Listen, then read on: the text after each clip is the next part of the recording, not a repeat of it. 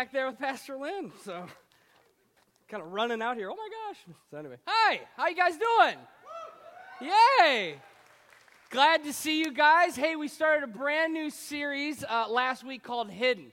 The idea behind it is, hey, we're so proud of our stuff, right? We show off our rings, we show off our cars, we're so proud of those things, and we just let everybody know about all our new stuff. But when it comes to sharing our faith, when it comes to telling people about this life-transforming truth, which is Jesus loved us, died on a cross for our sins so that we could bridge the gap between God and mankind, go to heaven with him someday, that when it comes to that, we get silent, we get quiet, we don't say anything.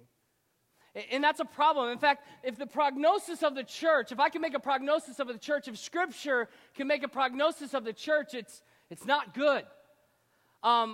Last year, I went to the doctor because I had a pretty bad infection in my foot, and the doctor looks at me and says, Jeff, it's not good. You have a staph infection.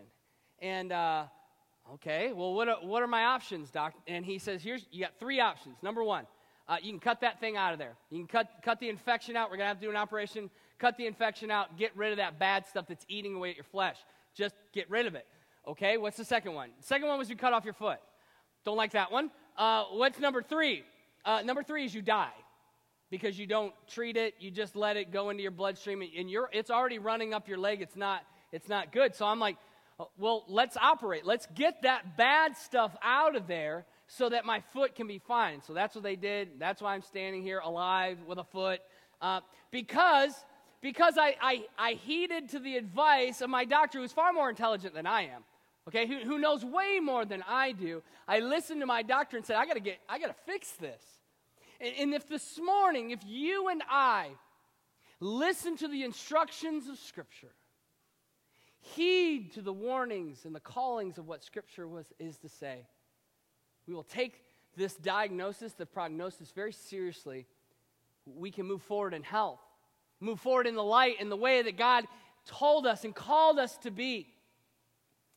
If we don't, it doesn't just affect us. It doesn't just affect us in our relationship with God. It will affect that. But what else happens is it affects millions of other people who will never hear the name of Jesus Christ because the church won't shine. The church stays hidden. We hide that message. So it's not just about us. It's not that we're going to have harm done to us, but millions of other people as a result of us not doing anything and not saying anything will not hear about the name of Jesus, and they will be living in eternal darkness forever, Scriptures say. And I hope this morning, as you sit here, as we're going to say things, the Scripture's going to communicate things to you, you're going to feel uncomfortable. You're going to feel convicted. I pray that you feel convicted. And you're going to feel guilty at times. And people are going to pop into your mind, people who you have not shined out from, people who you've neglected to do this with. Don't push that under the carpet. Don't make excuses for that this morning. Take it on. Feel it out. Allow yourself to be convicted this morning. Allow yourself to wrestle with this truth, please. And I believe as we do this and as we listen to Scripture and respond to it in obedience, that we can be healthy. We can be the way that God intended us to be, because the honest truth is the prognosis is bad. That we are not being a light to this world. Let's pray. Lord God, I love you so much. And God, we come to you today and we realize that we've missed the mark when it comes to sharing our faith and living out loud. God, we've tried to do it on our own. We've come up with excuses. We're lazy. And God, would you give us the strength and the wisdom to hear what your word says, and not just to hear it, but to apply it into our lives, so that we can be everything you called your bride to be, everything you called us, the church, the believers in you to be, God, that we would listen to your word. In your name we pray. Amen. Okay, let's head to Matthew 5. Matthew 5, we were there last week. I'll give you a little background. Matthew 5 it starts off as the Sermon on the Mount. Now, the Sermon on the Mount was traditionally known as kind of like it was a full-on teaching. But really what they believe is it was a bunch of Jesus' teaching, kind of his best of talks. Jesus' best stuff is in the Sermon of the Mount.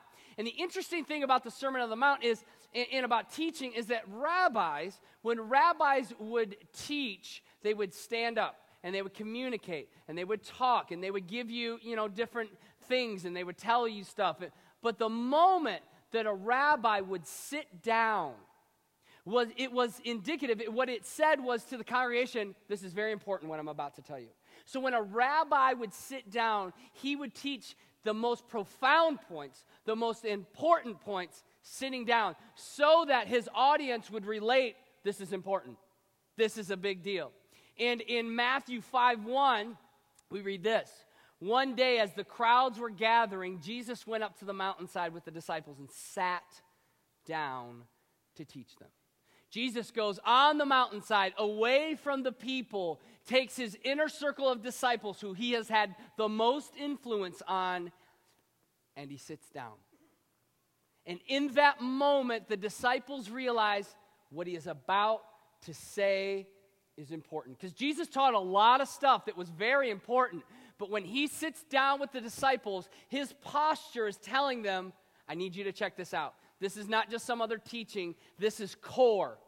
This is what it's all about. This is most important.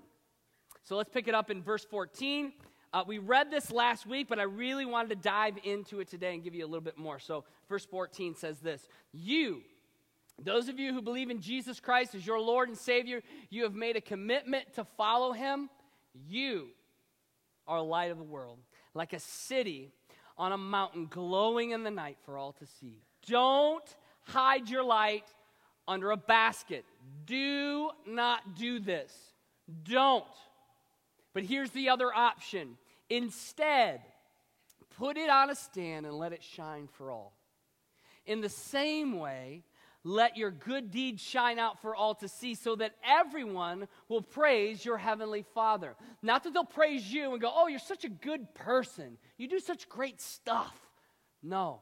The reason why we live our lives out, the reason why we shine, is because we want to direct them to our heavenly Father, so that they would come and understand him as their Savior, not to give us glory or honor, any of those things.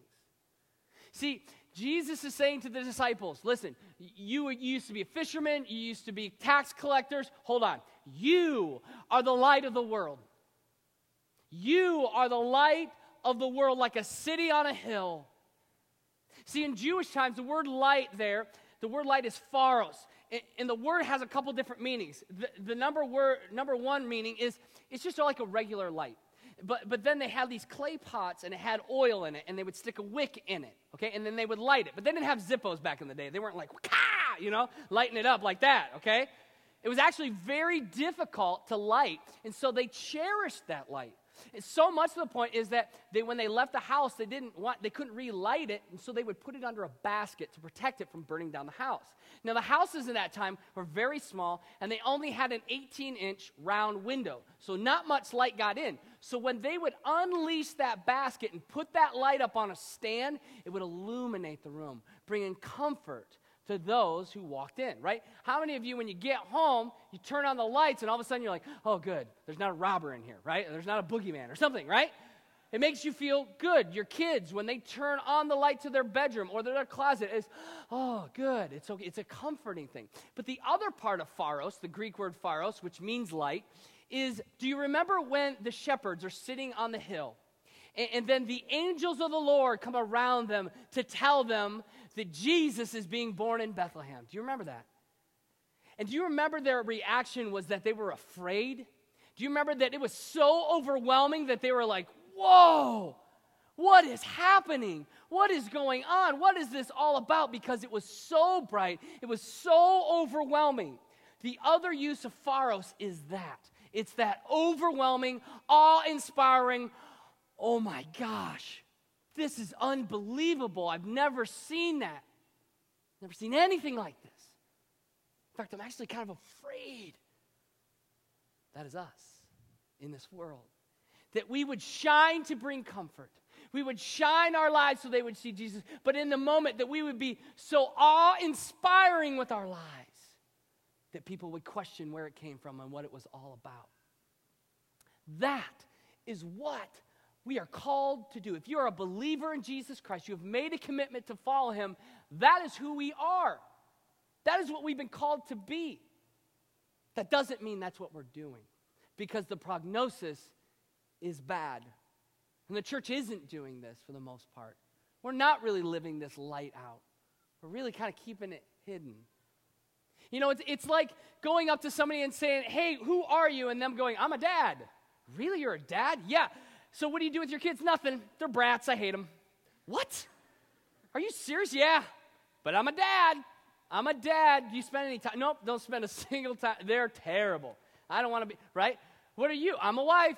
Really? Oh, that's cool. How long have you and your husband together? I don't know. I don't even like him. I think he's terrible. He's a wretched person. I never talk to him, right? But I'm a wife. It's the same kind of thing. We're a light. We've been called to be a light. We have the title, but we're not doing it. We're not becoming this. This is not who we are. But we have the title. This is who God said we were, but it doesn't mean we're doing it. And so the question on my heart is this. Why? Why? Why are we not excited about this? Why are we not doing this in our lives? How is it that we have the life-transforming truth of Christ and his death on the cross, and we know what it's like to be in the dark, and now made that commitment to Christ, and we know what that feels like afterwards? Why is it that we don't tell people that? Talk about it and be about it. Why? I think it's because of fear. I think we're so afraid. We make excuses. Well, what if they reject me? And they may. Well, what if I don't say the right thing, right, Jeff? I'm not some theologian. I'm not some professional Christian like you are, right? I don't get paid to read my Bible, right? That's not true. Right? I don't know what to say. I don't know what to do, right? And so we never do it because we're always making excuses and we're so afraid. And guys, do you remember asking your first girl out? Do you remember? You were like sweating in places that you never knew existed, right? You're like, really? Sweat comes there? Wow, okay. Right? And you walked up to them and just eyes straight down at the ground. Never make eye contact, right? We never did. It was just, so, your face is awesome. Toes look pretty cool. You want to take me on I'll take you on a date if you kind of want to or whatever. I'll pick you up on my bike, right? It was just like, so painstaking. We were so afraid, and what were we, right? But we did it. We did it because we believed if we were to take the risk, we might just get a hottie, okay? We just might get a good-looking girl to go out with us, and then we could go, right? How is it that we can take that risk with a girl, but yet we won't take the risk because of fear to tell people about Jesus? Something that can take a person from living in darkness to seeing the light, to finding their identity in Christ. What is it about us that doesn't do that? But yet we'll take the risk to go to ask a girl out. This is such a bigger deal. I think some of us aren't sure if we even believe it, right? You kind of made a commitment. Maybe you made a commitment when you were younger, when you were 5 or 6, and you've never done anything with it. And so at the end of the day, you're saying, I don't even know if I believe this. Why would I tell somebody about this if I'm not even sure myself? Jesus coming from heaven down to earth and dying on a cross for mankind, rising again and then ascending into heaven. I don't know if I believe that. You can't date a girl and never call them and never take them out and expect to just know their world. Know what they're all about. She never talks to, she never wants anything. I don't really understand her. I really don't get her. She's cute, but man, I don't really get her. You can't have a relationship with Jesus Christ if you're not getting to know him. So if this is you, get plugged in here. Start reading your Bible. Get to know Jesus. Get to know his story. Start obeying Scripture. Start praying. Start going to the Mind on Tuesday and learning about Scripture. You might just need to accept Christ in your life if this is you. Some of us just want to stay status quo. You know what? I don't want to offend anybody. I just want to kind of be like everybody else. You don't know how awkward it would be to tell the guys at work that I love Jesus. That would be so weird. So I'm just going to stay status quo. I'm just going to be like everybody else and do what everybody else does. I don't like the idea of sticking out like a sore thumb. Is not my deal. But yet that's what Jesus did. That's why 2,000 years ago, or 2,000 years later, we talk about him. That's why the Discovery Channel runs specials on him, and the History Channel runs specials on him, because they're trying to figure out Jesus and why he did what he did, why he was who he was, because Jesus came into a Jewish culture that was all about rules and regulations and traditions, and you do this, and you do this, and you do this, and it equals this. Jesus came in and said, no, it's none of that.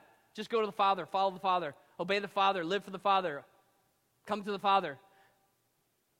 And I'm Messiah. And he just blew people out of the water. They weren't sure if he was of Satan or if he was of God, if he was a drunk or if he was Messiah. He didn't know because he stood out. And people questioned, why is he that way? And in fact, in Romans 12:2, it says, do not be conformed to this world, but be transformed by the renewing of your mind. Don't be like everybody else. Don't just fit in. Don't be just another face. That was not what you're called to be. Jesus didn't do that. Jesus stood out. And that's why we still talk about him. And that's why the world is still talking about him. And that's why the Bible is the #1 selling book of all time every year. It's because people still want to find out who this guy is that stuck out like a sore thumb. And by the way, his sticking out like a sore thumb killed him. They murdered him because of it. Let us not be status quo.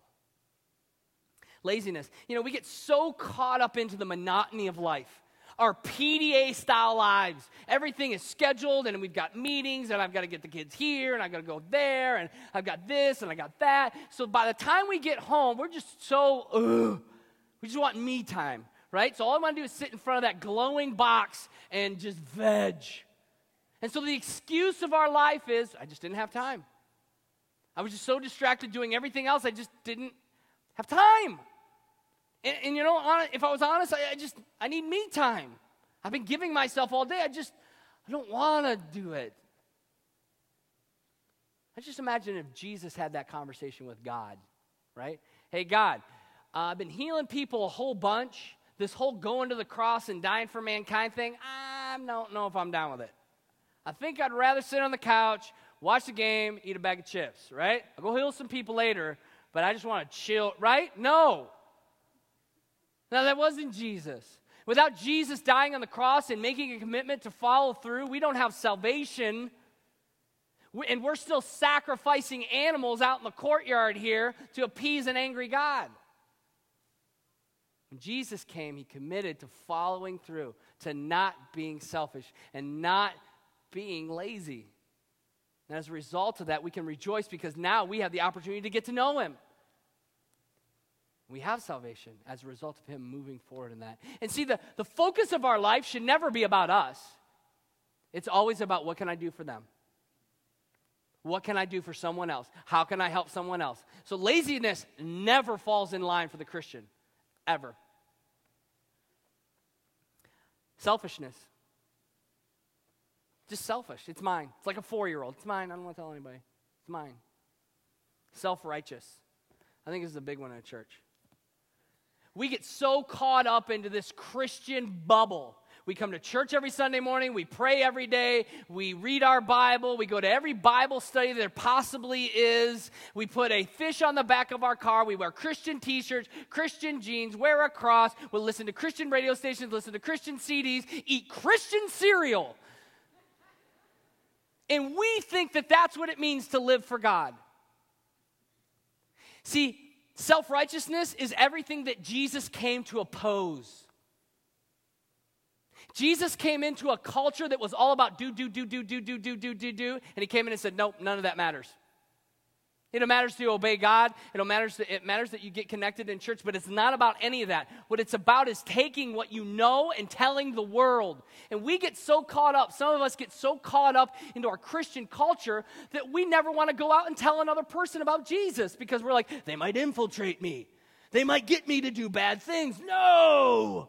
So I will resist and be self-righteous. And Jesus says to the Pharisees, the self-righteous, you're whitewashed tombs. You're dead inside because you've missed the point of the gospel, which is to shine your light out for the world to see, not throw it in a church building and put it out. Not saying going to church is bad, not saying praying's bad, reading your Bible, going to Bible studies, or even putting a fish on the back of your car. I'm just saying don't let that define who you are. Who you are is a light that needs to go out in this world and shine. Disobedience. I call this the Jonah syndrome. Because Jonah is over here, and God's like, Jonah, I got a great plan for you. What is it, God? I want you to go to the Ninevites. They're these heathen people, and tell them about me. Tell them about how amazing I am and how I want to save them. And Jonah goes, great plan. I'm not down with it. And so Jonah goes the exact opposite way of God, where God tells him to go, and ends up in the belly of a whale because of disobedience. Have you ever been across the table of someone at work, anywhere, and they started telling you stuff and started talking, and you felt in your heart that you needed to tell them about your story, that you needed to tell them about Jesus, and you didn't? Where does that feeling come that makes you feel like you need to?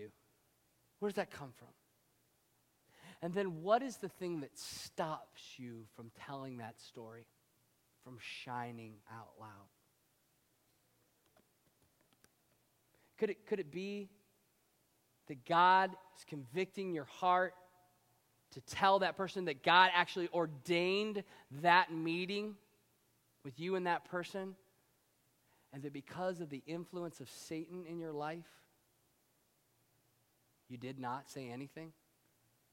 Because that conviction was from God and you resisted it, that you actually gave in to what Satan wanted in that moment? Some of you sitting here today say, I've never been convicted to tell people about Jesus. I've never been convicted to tell my story. Can I just say, no one goes on an amazing vacation and doesn't come back and doesn't tell somebody about it. No guy goes golfing and shoots par and doesn't go home and tell his buddies about it. Nobody goes fishing and doesn't go home and lie about the size of the fish. Nobody does that. Nobody meets Jesus Christ and doesn't feel the urgency to tell somebody about it.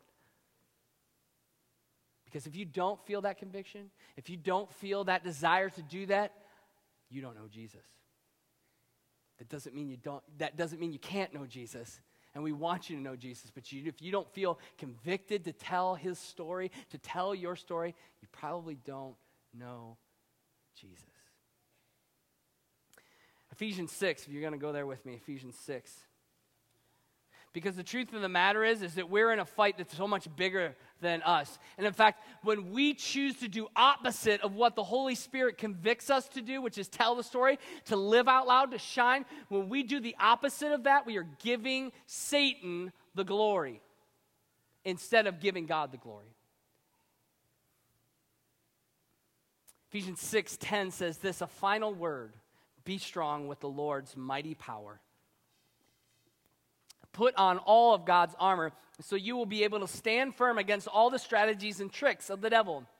For we are not fighting against people made of flesh and blood, but against the evil rulers and authorities of the unseen world, against those mighty powers of darkness who rule this world, and against wicked spirits of the heavenly realm. The battle that you and I are in is a spiritual battle. We are in a battle against being a light in this world and not being a light in this world. Because when we are a light in this world and we let our lives shine and our good deeds shine, we give God all the glory. And people will change as a result of us living our lives out that way. But when we choose to be lazy, when we choose to be status quo and to be fearful and to be disobedient, we give Satan the glory. And we just hide that light. And we all know what that feels like. Those of us who are believers, you know what that feels like. You know what it feels like to not say anything. And Scripture would say, don't.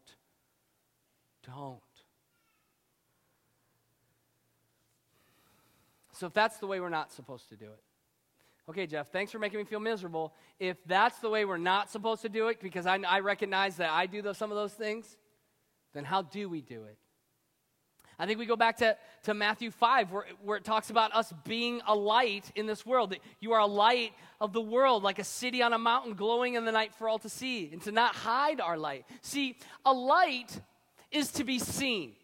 It's to be out there. It's never to be hidden. It just is what it is. I shine because that's what a light is. That's what we are called to be. We are called to illuminate in this world. We're not called to be like, right? Like secret agents. Some of you are like, what is he doing? We're not called to be secret agents. We are called to be seen in this world. We're not to be hiding, go, come on and find me. No. We're to be shining in this world for the world to see. We need to be seen. We are a guide to the world. You know, when an airplane comes in, there's those red lights that light up the runway that says, come this way. If you come this way, you're going to land safe. That we have the opportunity to do that in this world by the way we live our marriages out. Do you realize if we lived our marriages the way that the Bible called us to live our marriages, not one believer would get a divorce, and yet it is rampant in the church. And we're no different than the world. But as we live out the principles that Scripture talks about, we guide the world. This is how, see, we're not hypocrites. We do what the Bible says. And we're guiding this world into that. Do you know if the church gave like Jesus called them to give, do you know we could end world hunger, but because of our fear and because we don't live out the words of Scripture, we just hold back. And we live underneath that. See, the way we guide this world is by listening to Scripture, applying it to our lives, being like Jesus and shining our light so that when the world comes to us, we can say, I'm doing it. Check this out. Come this way. Come this way. Because I know what it's like to be in the dark. Let me show you. Let me show you over here. Let me show you how I got to know Jesus. We're to be a warning to the world. Do you know they put lighthouses on the edge of the shores? And the light would span out for miles to indicate to the sailors, beware. Beware of what's coming. And if you don't, you're going to die. We have the opportunity by living our lives out loud for Jesus Christ and being a light in this world to do that for our people, for our friends, for our family, for our coworkers, for our neighbors. We have that opportunity to go, no, you don't want to go that direction. I know what that feels like. You don't want to do that. Beware. And if you'll listen to me, I can show you the way back. I can show you the way to Jesus. I can show you what it means to have your identity in Him. I can show you that. So as we live out this light, we are a warning to the world that says, beware. Beware if you try to do it your way or you try to be good enough for God, because it's not going to work. You need a relationship with Jesus. And we need to shine to this world, because that's what we've been called to do. Do you know what's interesting about a light?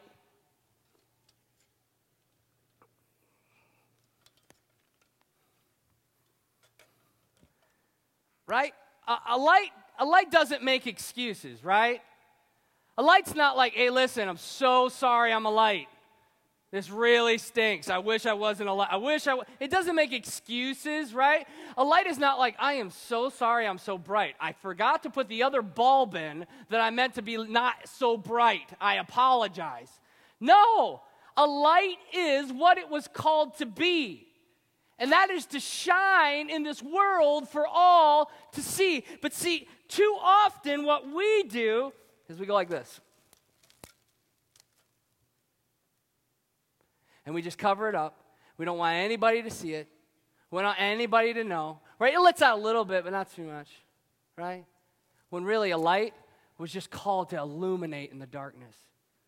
You know, there's two reactions to a light. One is just absolute hope. Oh my gosh, a light. I was so scared. I was in the dark. I didn't know. And the other part is just terror, even frustration. Get that thing out of my eyes. And in this world, we will get both. But we will never know. Some of you are feeling that right now, aren't you? Like, geez, when is he going to turn that thing off? Never. That we have the opportunity to be this in the world, and we will get questions. But the fact of the matter is this is who we are called to be. And so we really don't have a choice, because a light is what a light is. It doesn't make excuses. It doesn't apologize. It just is what it is, because a light knows something that maybe you and I need to figure out. A light gets its source from the Creator. And a very cool verse, a life-transforming verse. If you and I grab onto this verse, it's just going to blow us apart. So let's check it out. John 8:12. Matthew, Mark, Luke, John 8, verse 12. Jesus said to the people, I am the light of the world. If you follow me, you won't be stumbling through the darkness, because you will have the light that leads to life. See, what was happening is there was a festival. It was like a festival, and they would bring down this big chandelier that was full of these candles that would illuminate Jerusalem. In the middle of that, Jesus stops, and he says, you think Jerusalem looks nice lit up? I'm the light of the world, baby. You sick of living in darkness? You sick of doing it your way? I'm the light of the world. And see, what Jesus does in this moment is he says, this is who I am. This is who I was created to be. And this is what I'm doing with my life. This is why I came from heaven to earth. And the same thing that I am, which is a light, I give it to you. The disciples, the followers of Jesus, you are the light of the world. Just as I am the light of the world. Today, you and I get the opportunity to take the commission that Jesus says, this is who I am, and you are to be my hands and feet in this world. Do you know how I healed the lepers? Do you know how I spent time with the sick? Do you know how I died on the cross? Do you know how I was a friend to the friendless? I loved the ones who were unloved. You, as the church of Jesus Christ, get the opportunity to be that to our world. And when we choose to hide that light, we are choosing to hide the most high calling of our life. Everything and anything it means to be a follower of Jesus. That this morning we would catch on to the passage that Almighty God said He was the light, and He handed that off to us to be the hands and feet in this world. Would you join me to be the light of this world, to not back down, to not be lazy, to not be so self-absorbed and all about me and all about church, but to move forward, to tell this world about Jesus, to tell this world about hope, to tell this world about love. Because that is who our Jesus is. That's what Jesus wants from us.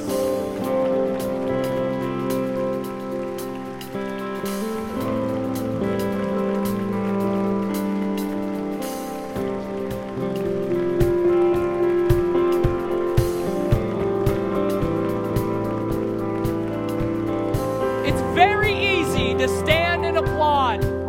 It's a lot harder to live out these principles in your life. May we be a people who are committed to obeying the holy word of God.